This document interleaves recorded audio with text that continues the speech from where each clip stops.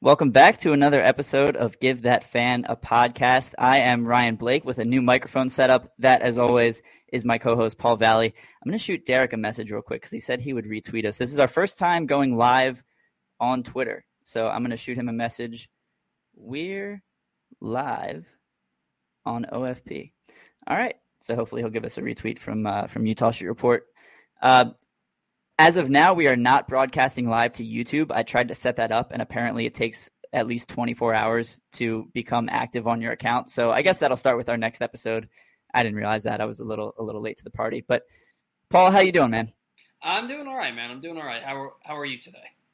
I'm okay. I've been better. A lot of that has to do with some recent Orioles happenings, but we'll get into that a little shortly. I'm going to start with. I didn't set up my screen properly this time. I just dove right in. I want to talk about Anthony Santander because some idiot, I don't remember who it was, his name might have been similar to mine, wrote an article around the trade deadline that basically said there are several moves the Orioles could make, but the one that they need to make is they need to trade Anthony Santander so that they can call up Kyle Stowers, get him in the lineup every day. All Tony has done since then is absolutely rake. He has 6 home runs in his last 4 games. He joins Luke Scott and Albert Bell for the most home runs in a 4-game span in Orioles history, and he's the first to do so with 3 multi-home run games. He's been absolutely unconscious, Paul. Yeah, and the game on Monday was the Orioles' first win in an Anthony Santander multi-homer game. So they get off the schneid with that. Yeah, and then they immediately go out Tuesday. He hits 2 more home runs, and they lose again. Right. I think that makes them 1-9 now in games when Santander homers twice. Yes, it's funny because they had a pretty big lead in that Monday game, and he hit a second home run. I said, "Oh crap!" Just joking around, but I mean, like legitimate. And then the Red Sox get it. I think they scored a run and then got a couple of guys on in the 9th inning. I was like, "Are you kidding me?" But yeah. Look, he seemed like he was stuck on 27 home runs for a long time. And then out of nowhere, he's got 33 now. He has the most home runs by an Orioles switch hitter since 1987 when Eddie Murray hit, I think, 33. Or over. I know he hit over 30. And this was a guy that I was convinced was a lock to be traded at the deadline. And he's still here. And then I started to convince myself he's probably going to get traded during the offseason. But if you have a guy that is a switch hitter that's going to hit 30 home runs and drive in 90 to 100 runs, you can do a whole hell of a lot worse than that in your lineup, especially if they add some of the caliber players that we're thinking and are hopeful that they're going to add. That's a really nice guy to hit 5th or 6th in your order. No, absolutely. And I tweeted this last night from my O's account. The home run lead across all of baseball belonged to an Oriole every year from 2013 through 2016. It was Chris Davis a couple times, Nelson Cruz, Mark Trumbo in 16. Since then, the season high for an Oriole is Trey Mancini, who hit 35 in 2019. And last night, Santander tied Ryan Mountcastle from last season and 2017 Manny Machado with 33 home runs. So Santander has a very real chance with 8 games left to have the Orioles' best power hitting season, maybe not slugging, but home run hitting season since 2016. So definitely a great guy to have in the middle of the lineup. I think regardless of what other moves the Orioles potentially make this offseason, it's going to be hard to trade a guy like Santander considering he's been a major part of the offense down the stretch. Yeah, in 2020, I tweeted out that I think that Anthony Santander is going to be the best player to come out of this rebuild not named Adley Rutschman. I still don't feel that way because of some of the guys you already see on the team, like Rutschman and Gunnar Henderson and Ryan Mountcastle. And then starting next year, the list will go on. But he's a damn good player. And I always thought that he profiled as a 30-homer, 100 RBI guy. And that's what he's doing this year. You know, and if some guys have been able to get on base more for him at the beginning of the year, he might be at that 100 RBI mark. So definitely a big season for Santander, something we're really happy to see. And the main key here is he's stayed healthy, which is something he has struggled to do since he became a big leaguer. Actually, in his minor league career, too, because he was a Rule 5 pick because of that shoulder injury with Cleveland. So kudos to Anthony Santander putting together a big season and making it hard for the Orioles to try and trade him when it looked like at the beginning of the year. Well, injury-prone guy who hasn't lived up to the potential, and he might be gone. Speaking of guys who might be gone, there's another outfielder who has not lived up to expectation this year, and that's Austin Hayes. We talked about him before, Paul. He was fantastic for a while, hit for the cycle in a shortened game against the Nationals. In 6 innings, he hit for the cycle. And it seems like immediately after that, he forgot how to hit. He's been struggling mightily most of the season. He's found a little bit of a groove lately, grounded into a double play to end the game last night, unfortunately. Mm-hmm. But I sent out a poll the other day, and I said, if it was up to you, would Austin Hayes be a starting outfielder on the 2023 Orioles to begin the season? And I think it was about 65% of the responses were no. Yeah. And it's amazing, I think, and I can't say that I disagree, but I do think it's amazing how we were talking about how this guy should have been an all-star this season, and then now we don't even want him on the team. And I've seen a lot of negativity thrown Austin Hayes' way. Are you sour on him at this point? I mean, that's what happens to a guy that doesn't hit for 3 months, right? He didn't hit in July, he didn't hit in August, and it took him to the middle of September to start hitting this month. Soured on him, I don't know if that's the right word, but I don't want him on. I don't want to say I don't want him on the team next year, because I feel like that's a really harsh thing to say about somebody who I was in love with, like 2 years ago, last year even. Yeah, I almost bought his jersey in May. Yeah. The thing with Hayes is he struggled mightily for the better part of 3 months. And even though he stayed in the lineup and he stayed on the roster, you think it's because he's been banged up. And it goes back to the overall big issue with Austin Hayes, and that's that he can't stay healthy. And, you know, the swing decisions have been terrible. And I was talking about it on Twitter with somebody the other night where we were talking about Gunnar Henderson, how he was 0 for 16. And he takes 3 walks and hits a 428-foot laser beam home run while he's 0 for 16. And it's these professional at-bats that Gunnar Henderson's taking at 21 years old that shows you, like, just the exact kind of player that he is. And then we mentioned that you look at what Austin Hayes would do in that situation, and he would compound that and turn it from an 0 for 16 to probably like a 1 for 27. Because he would be swinging at everything and anything to try and swing himself out of the slump and not take what the game's giving him. So Austin Hayes for me, no way, Paul's long-winded again with his answer. Austin Hayes for me, if you're going to have Santander, Mullins, Stowers, and eventually Cowser on the team, to me, Hayes is the odd man out, and it doesn't really bother me like I used to think it would. Yeah, I'm kind of in the same boat. You know, I think he'd be fine as a fourth outfielder type. He may even be forced out of that role, you know, by the middle of next season. I don't think he'd want to be a fourth outfielder. No, I don't think so either. And he's a guy you might want to consider putting out on the trade market. But what do you said it, Paul? He's been a bad hitter for 3 months. I mean, what kind of value are you looking at there in a trade? I don't think he's going to have to be part of a package with another outfielder if you want to trade him for something, or another quality player if you want to trade him for anything of value. But I do want to talk about Gunnar Henderson because you brought him up and his excellent game in the middle of an over 16 slump. He comes out, walks 3 times, and then hits an absolute bomb to center field.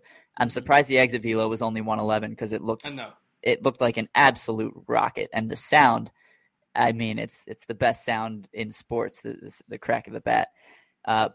He was named Baseball America's Minor League Player of the Year for 2022. A huge honor, very exciting for him. I think he was the pretty likely candidate there, considering he shot all the way up to number 1 on their prospect rankings with a strong minor league season. Mm-hmm. And I don't want to beat a dead horse here because we've raved about Gunnar on previous shows, but I mean, the kid looks like he's here to stay, and he looks like he's going to be a stud for a long time. Yeah, I mean, I think this time next year we're going to be talking about him potentially winning Rookie of the Year. And then maybe the year after that, we'll be talking about him potentially winning an MVP. This guy's got superstar written all over him. He, in my opinion, he has never looked overmatched in an at-bat. He seems to make adjustments on the fly. He takes the game as it comes to him. He doesn't let things, snowball on him. And he's scuffling a little bit right now, but in the middle of scuffling, he has a 3-walk monster home run game, like you said. It takes a special player to do what he did from last year to this year. And we're talking about a guy who he walked 56 times last year, but he struck out 153 times. And so what did he do? He went and he kind of turned that on its head. He went out and at Double-A, he walked more than he struck out. He walked almost as much as he struck out at Triple-A, and he's pretty damn close to even at the major league level. He's just a special player. 21 years old. He's the youngest player in Major League Baseball right now. He's been the youngest player in every league he's played in this year. He's just a special, special talent, and I'm so glad. Honestly, I think he could be better than Manny Machado, and I loved Manny Machado. I still do love Manny Machado, but he's a rare player, in my opinion. I'm so glad that the Orioles have him. Yeah, I don't think it's that far-fetched to say that he might be better than Manny. Tweet from Orioles Director of Player Development, Matt Blood, from this afternoon. No one has worked harder or taken their development plan more serious than Gunnar. Congratulations to him, and thank you to the O's player development staff for helping him all along the way. Matt Blood knows talent when he sees it. He's been fantastic since he came to the Orioles. Former podcast guest. Maybe we'll try to get him back at some point, but that's high praise from an integral part of this Orioles farm system. One other thing I want to talk about before I start potentially yelling into the microphone. We'll see how it goes. Ramon Arias left the game last night with a right knee strain. He was added to the 10-day injured list. That means his season with 8 games left is over unless the Orioles somehow sneak their way into the playoffs and he's able to return. Paul, he left the game with a home run, a triple, and a single. And I feel bad for that. I almost made a joke last night, and I didn't do it, and I almost feel like I shouldn't even be saying it now. But I texted a friend and said, is it messed up if I say that he had a homer, triple, a single, and then was doubled over in pain? So he did kind of hit for the cycle. Oh, man. The comedy fan in me thinks that's kind of funny, but I love you, Ramon. I'm sorry. I don't mean that in a bad way. Jorge Mateo did hit a double after coming in for him, so that spot in the lineup did end up hitting for the cycle. If you can I didn't think think of it about that. I mean, can they discredit that to Ramon since he got the 2 hardest parts and he got 3/4 of it overall? Yeah, I mean, and he was pulled in it was the 5th or 6th inning. Yeah, I think it was the 6th. Yeah, credit it to Ramon. He hit for the cycle. Congratulations. It was the 5th. It was the 5th because he got the base hit in the 5th inning. That's right. Yeah, congrats to Ramon on hitting for the cycle last night. We're proud of you. Join Austin Hayes as the Orioles to do it this year, and a few other guys who have done it in Orioles history. Cal Ripken, Brooks Robinson, Aubrey Huff, Felix P.A. Who's that? Jonathan VR. Yeah, who is that guy? I don't know. I don't even see him on half the list anymore. But anyway, this is not a politics podcast. All right, Paul, should we get into why we're both a little torqued right now? I am not torqued. You are, which is rare. It's rare. It's normally you have gone on several Brandon Hyde rants. Yeah, man. I have my piece to say, but I'll let you. So we weren't gonna do the podcast today. We both had too much stuff going on, and then Ryan texted me, and he's like, "We're doing the podcast. I have to yell about this lineup." I was like, "All right, let's do it." So, Ryan, I'm gonna let you take center stage here, and I'll go off what you say. So it's not just the lineup. It's a culmination of a decision from last night, which I'll get into, and the lineup. And I texted Paul, like he said, and I said, this is fresh. It's before the game. Let's hop on, put out an episode. We'll try to keep it kind of short, but I'm mad. I even texted Derek, and I said, are we supposed to try to avoid strong language on the show? Because I kind of just assumed from the beginning that we should try to keep this clean. And I think we've done a good job of that so far. I think a couple weeks ago I called you a son of a bitch for picking Darell Hernandez in the minor league draft. But aside from that, we've been pretty clean on here. And he told me, I think I've dropped some S-bombs. Maybe 1 or 2. But Derek told me, I don't think you have to hold back too much. So here goes. What the fuck are we doing, man? I don't understand. You've got your 3.5 games back of the wild card with 8 games to play. The team you're chasing is a scuffling Seattle Mariners team who has been losing to the worst teams in the American League. I'm not saying I think the Orioles still have a shot at the playoffs. I've passed that point. However, there's 8 games left in the season, And the lineup you're rolling out tonight against Rich Hill is Ryan McKenna, Ryan Mountcastle, Anthony Santander. So far, I'm not too mad. All right? Give Mullins a day off against the lefty. He hasn't been great against lefties. I'm fine with having McKenna in there. He did. But I'm okay with that. Your cleanup hitter is your DH, Jesus Aguilar, who we'll get into in a second. Austin Hayes in right field. He's been a little better lately, but still, I don't think he should be anywhere near the 5-hole. Tyler Nevin, who was just added to the roster to replace Ramon Arias, at third base, batting 6th. Jorge Mateo bumped up to 7th, playing shortstop. Taran Vavra finally gets a start against the lefty. He's batting 8th, playing second base, and Robinson Chirinos behind the plate. Your bench is Adley Rutschman, Gunnar Henderson, Cedric Mullins, Kyle Stowers, and I never thought I would say this, but I looked at the lineup tonight, and I even thought, where the hell is Rougned Odor? He's been playing hot lately. I kind of am annoyed that he's not in the lineup. Now, I wouldn't replace him with Vavra. Take it back. Look, he's been good. He's been good the last week or so. Offensively. Yeah, except for those two egregious errors last night. Yes, offensively he's been good. I don't understand why. Look, we've talked about this before. We don't know if the lineup decisions are all Brandon Hyde. We don't know if it's coming down from someone higher up. Maybe it's a GM. Maybe it's someone else. Maybe it is all Hyde. Brandon Hyde, if it's not just you, I apologize, but what the hell are you doing? What is going on with these consistently poor lineups, giving multiple key guys days off at the same time when you're fighting for a playoff spot? It does not make sense. And you look at his body of work over the course of the year. He has turned this team around, all right? His players, I should say, have turned this team around. Has the manager been a big part of that? Sure. How much? I don't know. I don't think you can quantify that. But there's been all this discussion, oh, Brandon Hyde's going to win Manager of the Year. How can you, be mad at his decisions down the stretch? We're fighting for a playoff spot, Paul. Yeah. There's a lot on the line. You can be mad because the manager has been responsible for some losses down the stretch. He absolutely has. By his bullpen decision-making, the punt lineups that he's put out, and you're going to miss the playoffs, and you can't have your manager costing you games in a playoff chase down the stretch. Even last night, it's an 8-8 ball game in the 4th inning. You just came back from a 5-run deficit to tie it, and you're going to go to Jake Reed to try to give you a couple innings, and I don't think he got an out. And DL Hall comes in, gives up a couple knocks, but he was good last night. Mm-hmm. But yeah, there's been a lot that Brandon Hyde has done down the stretch that make me question if he's the guy to manage a playoff team. And I've been pretty tame to this point with regards to Hyde. I've let you say your piece. I've agreed on certain things. But I haven't been one of those guys on Twitter who's, Hyde needs to go, Hyde sucks, all that. And there are plenty of those people.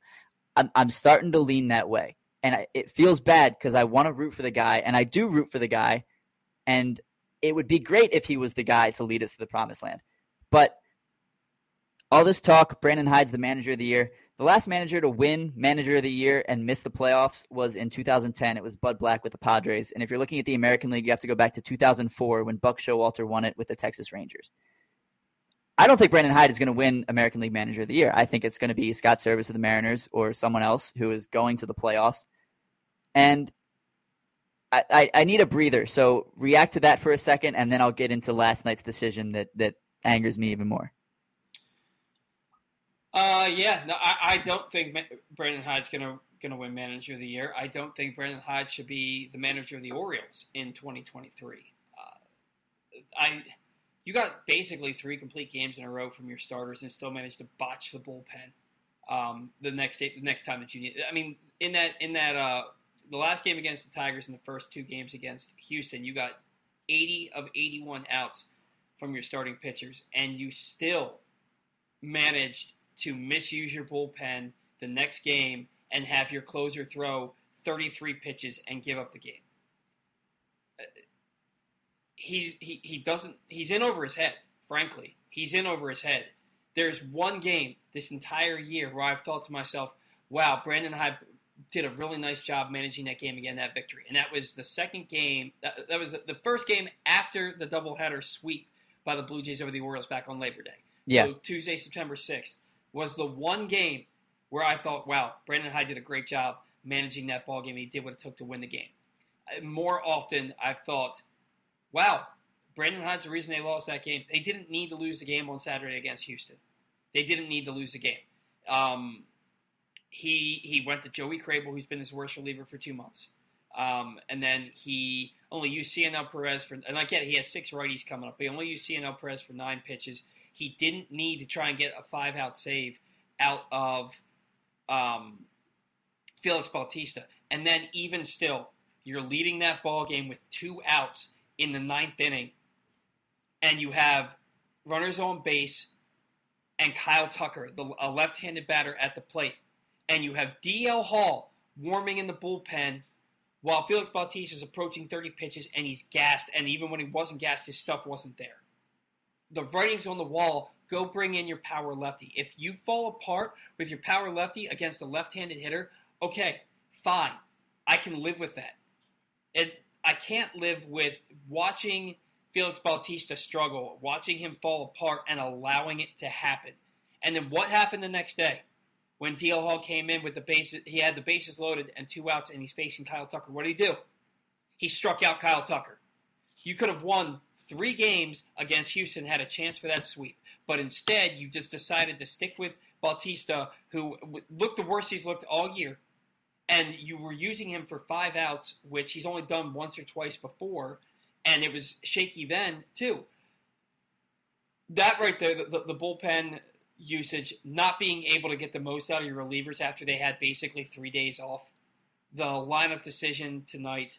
And look, they're 3.5 games out behind Seattle. They're 5 games out behind Tampa Bay. They're 4.5 games behind Seattle. They're 6 games behind Tampa Bay. Because they lost the season series to both of those teams. So they have to finish with a better record than one of those teams to make the playoffs. There's 8 games left. It ain't happening. So when I saw the lineup, I wasn't like, how could he put that lineup out? They're in a playoff chase. They're not in a playoff chase. They made sure they weren't in a playoff chase 2 weeks ago when they lost 5-7 to the Blue Jays and the Red Sox. The reality is the season ended then, as far as trying to make the playoffs. But this is one of the worst lineups, if not the worst lineup he's put out all year. And for me, I'm hoping it seals the deal that this isn't the guy moving forward. I feel like he's a hindrance to the team. He's like Rougned Odor in the manager's role, right? Because he's about vibes. The guys love him. They love playing for him. He's about the vibes in the clubhouse. Oh, man. But the stuff that he does on the field, I mean, the Orioles had to demote Joey Crable today just to get Brandon Hyde to stop using him in a close game in the 5th or 6th inning. That's tongue-in-cheek, but that's what it feels like. It does. Like, how many times do you have to get burned before you stop touching the hot stove? Look, I said I wasn't going to get too fired up. I was just thinking, you said you were going to tone it back, but this is good. The lineup is a joke, but that doesn't matter to me anymore because you had an opportunity the last third of the season and you completely squandered it by bullpen decisions, lineup decisions, not trusting your starters when they're throwing really well and to have a low pitch count. Honestly, it was like Brandon Hyde's body was taken over by somebody else when he let his pitchers go and pitch into the 9th inning 3 straight games. Like, the fact that he didn't take somebody out in the 7th inning just because, I want to play the matchups, and you're about to get into the matchups. And the other thing I'm even more pissed about, so we'll see how that goes. But Brandon Hyde's not the guy moving forward, and the sooner the Orioles realize that, the better. This is a safe space, Orioles fans. I understand we're pretty frustrated. Don't get us wrong. We both love the Orioles with a burning passion. That's why we feel this. Man, this team was capable of making the playoffs, and it's hard to argue that Hyde hasn't held them back, at least to some extent. Again, it's so hard to quantify what a manager does and does not do for his players. But, man, there have been some decisions, especially down the stretch, that have been frustrating. And I'm going to talk about 2 of them. One of them I didn't even want to get into, but you brought up the Astros. Yuli Gurriel. All he does, every Yuli Gurriel highlight I see, is an opposite field ground ball RBI single. Mm-hmm. A few weeks ago, we were in Houston. It was the Justin Verlander game. He ended up coming out after 3 innings. It was a bullpen game. Always had him on the ropes. They were tied. Brought in, I don't remember which pitcher it was. It was either Crable or Baker. It was Baker. They overshifted. Yuli Gurriel hit a 2-run RBI single, weak ground ball, right where the second baseman would have been playing under a normal infield alignment. Saturday night, Houston's in Baltimore. I believe this is, again, it was a tie game in the top of the 8th or the top of the 9th, I want to say. It was at the end of the game. Bases loaded for Yuli. What does he do? He hits a 2-run RBI single, weak ground ball, just past where the second baseman would have been playing under a normal infield alignment. I'm not one to complain much about the shift. Hate the shift. But he burnt you once before with that exact same thing. Why are you putting 3 infielders on the left side of second base against the guy who is very good at spraying the ball across all fields, especially on the ground? It drove me up a freaking wall. Because Brandon Hyde doesn't have an original thought. If something pops up on his iPad screen that's analytical, he's going to go with what it says every single time. There is not one part of me that believes he has a feel for what's actually happening on the field in any given game because of the decisions he makes based on analytics and based on matchups. If Yuli Gurriel continues to beat you with ground balls to the right side, why would you continue to shift on him? Especially if your pitcher is going to throw him pitches that make him hit ground balls to the right side. But continue. Yeah, and the last thing, and this is what we're both incensed about, and this is why we did decide, screw it, we're going to record a podcast this evening. Last night, Kyle Stowers was in the starting lineup, batting 9th, playing DH. He's been hitting well. He has. It's against a right-handed pitcher. In the top of the 5th, the Orioles are in Boston. In the top of the 5th, his spot comes up, and this was actually right after Ramon Arias had left the game, and they brought Mateo in to pinch run for him at third base. 5th inning, it's a 13-8 ball game. You're losing. There's runners. 5th inning. Runners on second and third, 2 outs. Paul, Kyle Stowers, the last 2 seasons in the minors, I forgot to pull up the exact numbers, but his OPS against lefties in the minors has been very good. Better than his OPS against right-handed pitchers for each of the last 2 seasons. Over 800. Well over 800. I think this year it was over 900. Mm-hmm. Brandon Hyde brought in Jesus Aguilar to pinch hit against Matt Strahm in the top of the 5th, and Aguilar flew out to left field on the first pitch. Keep in mind, Paul, Matt Strahm is Boston's only left-handed reliever. They did not have another lefty to turn to, which means the 5th inning. It's the 5th inning.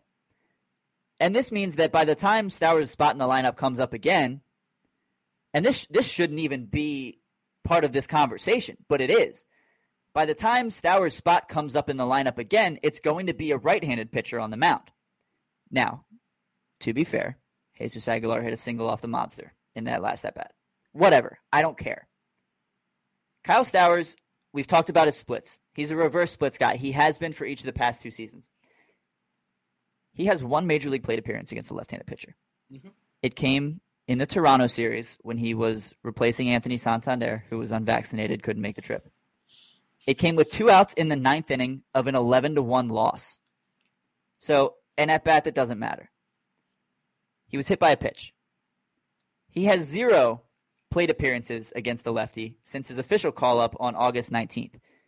0 plate appearances, 1 in his Major League career. It was a hit by pitch, which means 0 at-bats. I'm going to say it again. What the fuck are we doing?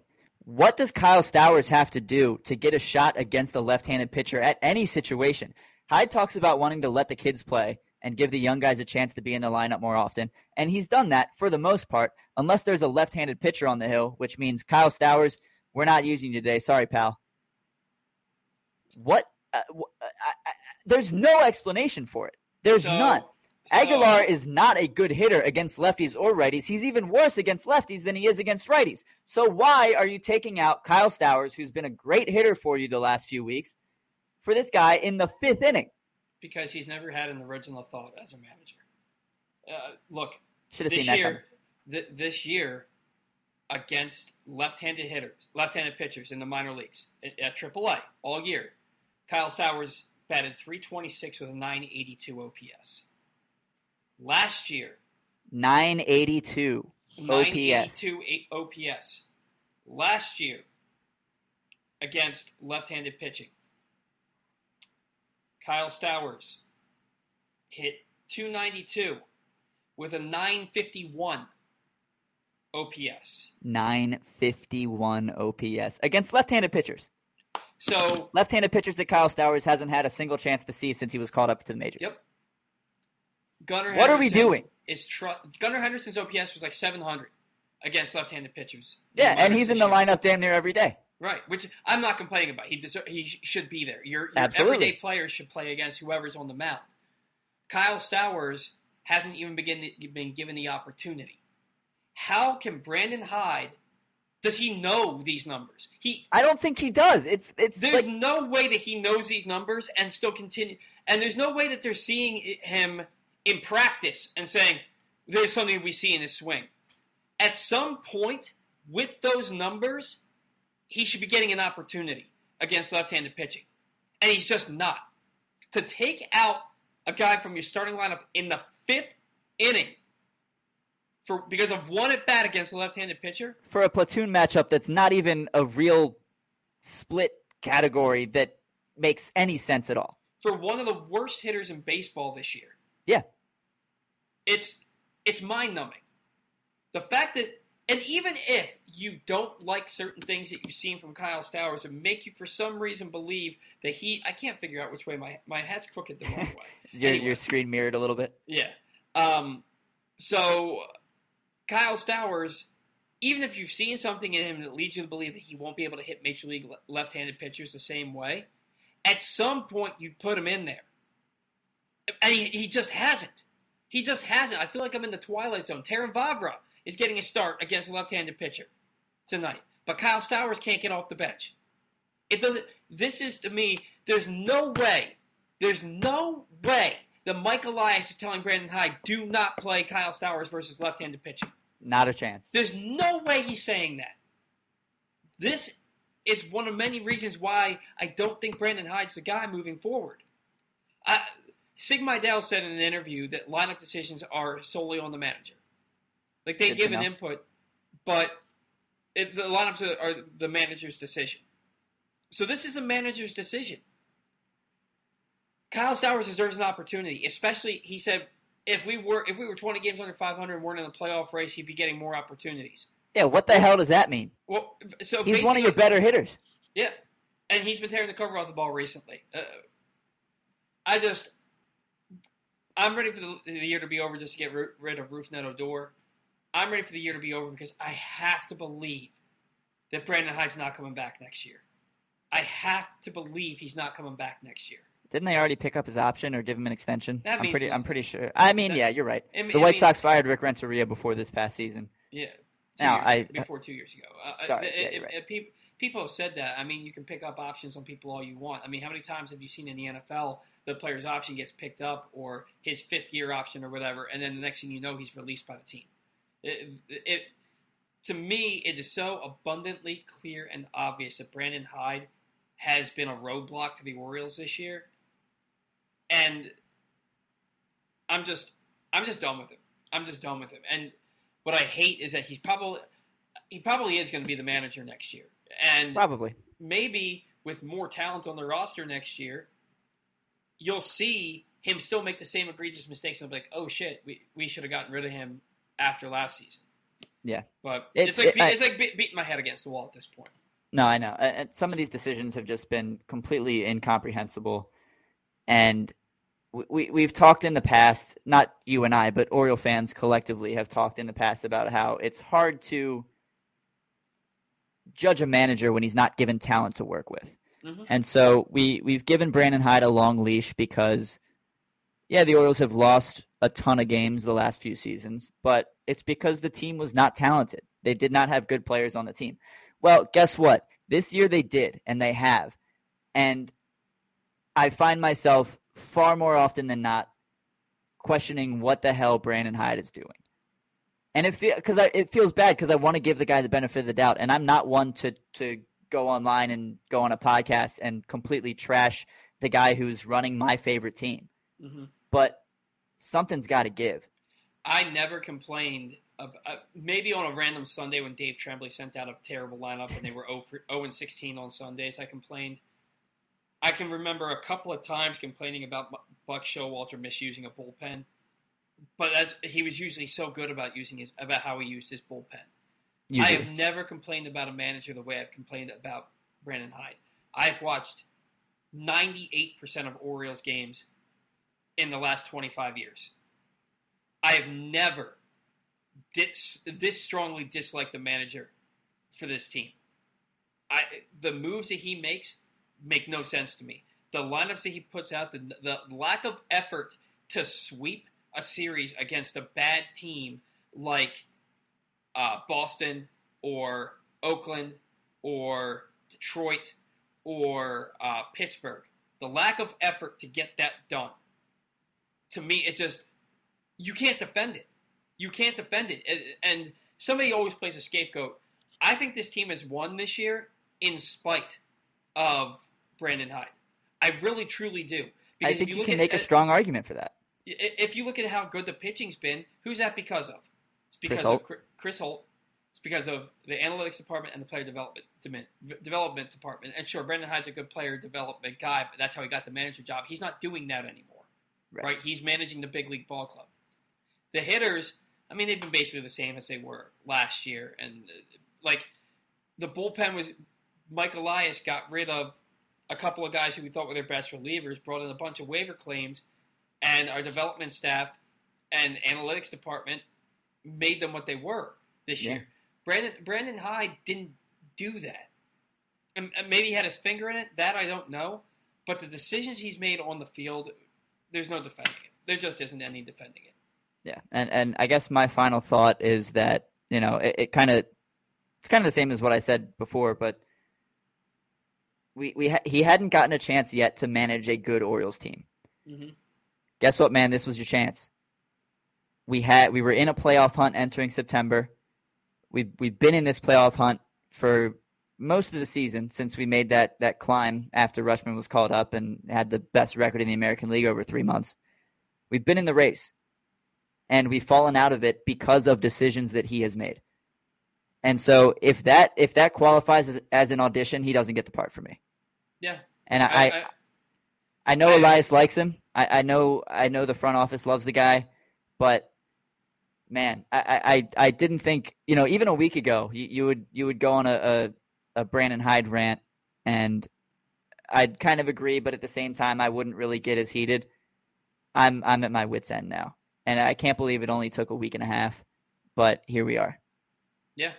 I'm done. You're not mathematically eliminated from the playoffs, and you're putting out a lineup. Zach Goodman who does the bat around with me, he sent me a DM on Twitter, and he said this is like a 2018 lineup or a 2019. I made a joke that said the only thing missing from this lineup is John Andrioli. Yeah, if you take this lineup and the way that the Orioles have pitched the last 3 days, this is a 110 loss team. It's a 110 loss team. It blows my mind that he's not putting his best foot forward here. It's not like this is a Sunday afternoon. It's Wednesday night. And I know that you're in the midst of 20 straight games to end the year without a day off. I get that. You don't have to give the four best hitters in your lineup a day off on the same day. Right. He's done this all year. Resting half of his starting lineup on the exact same day. Basically saying, I don't care if we win this game. And the comment that he made about Stowers, if we were 20 games under 500, I'd be playing him.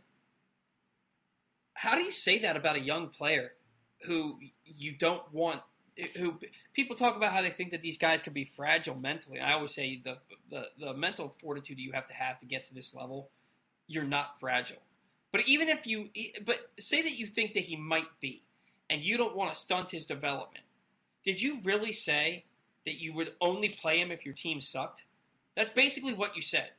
And I'm only going to be playing Kyle Stowers if my team sucks. What does that do to his psyche? That he can't get in the lineup unless the team is terrible. The fact that he said that, to me, when because somebody asked him, I think it was Nathan Ruiz, finally asked him, why are you not playing him against lefties? And that was his response. It was the worst response I could have ever imagined. Terrible. It was an absolutely terrible response because, A, it was a cop-out, and because of all the other things you've done to show that you're not managing to win to get to the playoffs. We're in a playoff race, so I'm not going to play Kyle Stowers.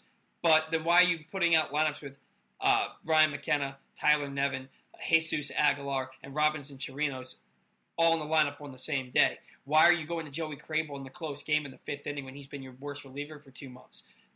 These things don't add up, and then on top of that, now you're basically telling a young prospect who you want to be a really good player and think could be, you're not good enough to make my starting lineup. Yeah, it's not good. It's not what you want. At least you wouldn't think so. It almost reminds me of when Elias came out and said that, somebody in the group of Dean Kramer and Keegan Aiken and whoever all those guys were, I don't know. I'm foggy at this point, but someone needs to step it up. Dean Kramer answered the call, but there were a lot of people who were kind of saying that's not really something you want to hear from your GM. But he was right.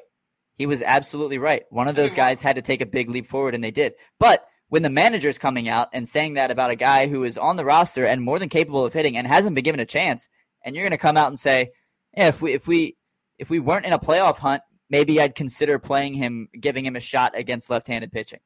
Well, it's incomprehensible. It really is. That's the best word I can come up with. There is nothing that I always think to myself, the stuff I say about Brandon Hyde, would I say it to his face?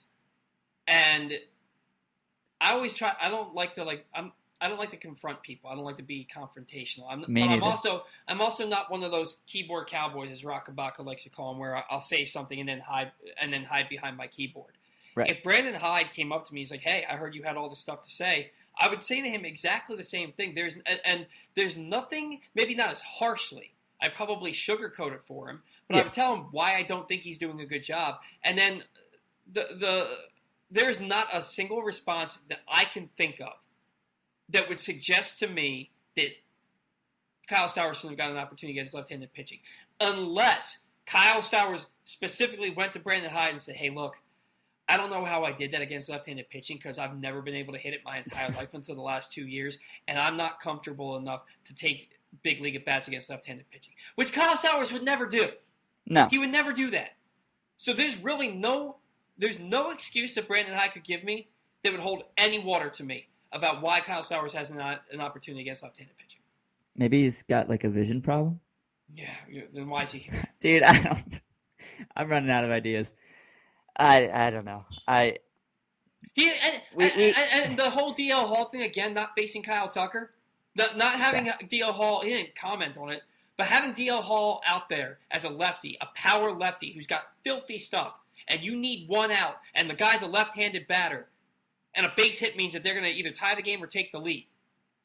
And you're all about matchups, and then suddenly you're not about matchups? What are we doing? What are we doing here? If you don't think that DL Hall can get the job done there, then why is he on the team? Why were you so adamant that you had to call him up and put him in your big league bullpen and have him exhaust his innings on the big league club? Because you have to have your best pitchers on the roster in a playoff chase, but then not use them in key situations where they're the ones who can get the job done. There's the Paul I was waiting to hear. Oh my God, he's just so bad. He's just so bad. He's a bad manager, and he's in over his head. I texted you last night. I said I might yell about Stowers on the podcast, like actually yell. And I think we both got in our fair share of yelling. Yeah. Oil fans who are unfamiliar with our show are going to listen to this episode and think that we're the worst Orioles fans of all time. I would die for this team.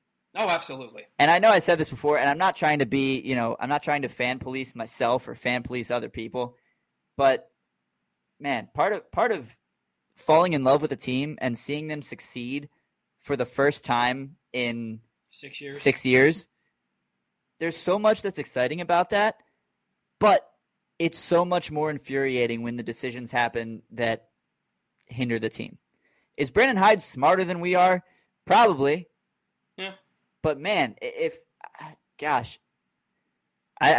he shouldn't be managing this team going forward. He's held us back far more than he's helped. I'm not going to sit here and pretend that I could do any better. No, I couldn't. I'm not going to sit here and pretend that I could do any better. And somebody said to me, Brandon Hyde has forgotten more about baseball than you'll ever know. Someone said that to me too. Might have been the same guy. I don't know that that's true.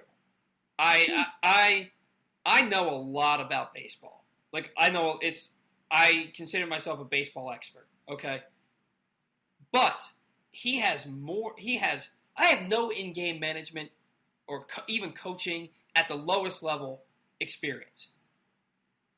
But Brandon Hyde, he would do a better job he's doing a better job than I would ever do. But that's because I'm not qualified.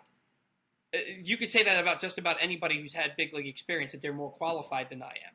But I know what I'm looking at, and I know that there is a plethora of guys out there who could do a better job. Right now, Joe Madden and Don Mattingly are out there. I would rather have either one of them than Brandon Hyde, and in a landslide.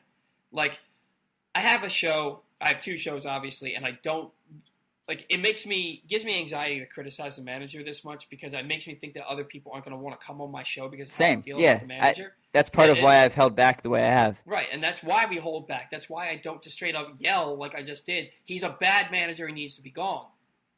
But this is how I feel. I love this team, and I want what is best for this team. And Brandon Hyde is not what's best for this team. He's holding them back. And honestly, I think I'm going to be proven right. I think I'm going to be proven right this offseason.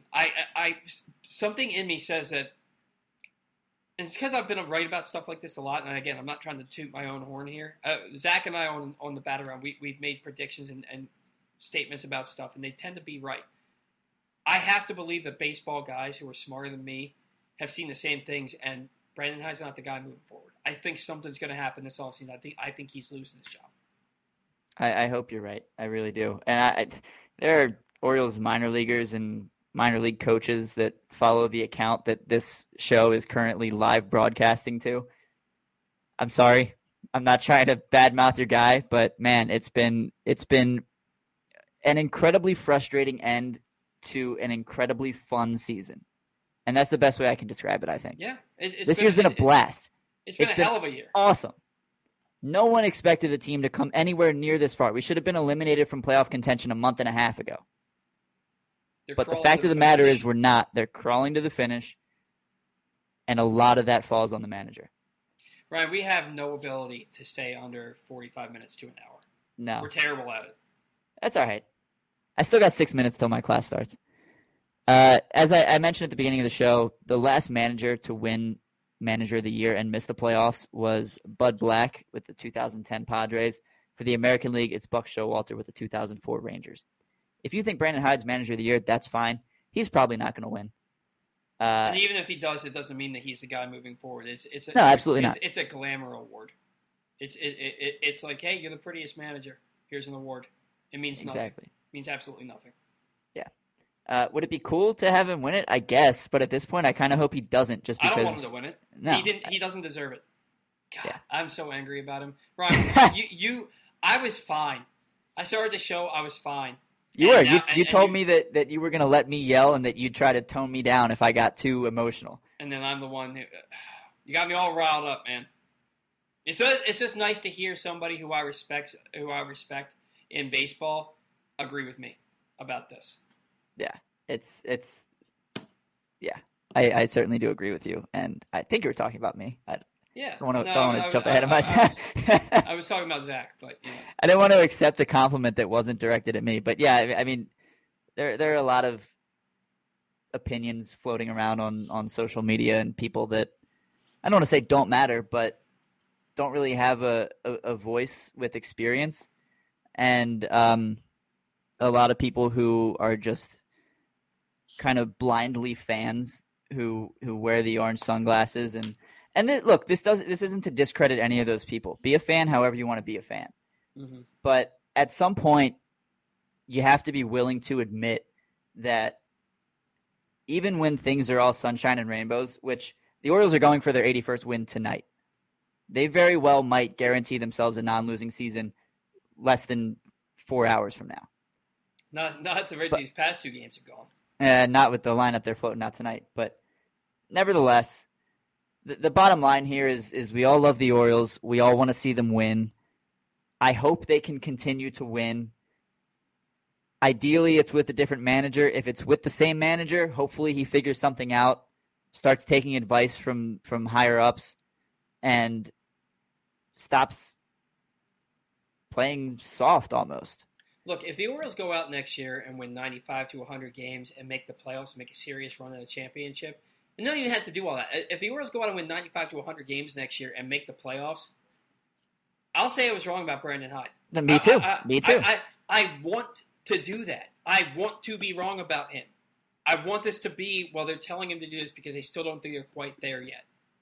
But I don't think I am. Yeah. Why would I want the Orioles manager to suck?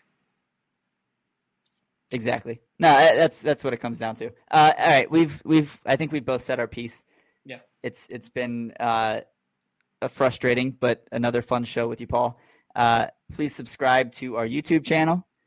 We will be going live on YouTube starting next week. You can comment along there during the show if you would like. We were unable to do that this week because there's like a waiting period, but unfortunately you can't comment along on Twitter, which is where we are live streaming right now. I guess they haven't figured out the logistics of that or something. It should be available on StreamYard at some point in the future. But for now, if you want to continue to follow along when we do this live, you can do so on our YouTube channel. We will be live there beginning next week. Comment along. We might even pull your comments up on the screen, react to some stuff, and it'll give us some things to talk about, hopefully. But in any event, thank you, as always, to Derek and Tony at Utah Street Report for hosting the pod. Paul, any final thoughts before I sign us off? Just win 2 more games. Please. All right. See you guys next week on Give That Fan a Podcast.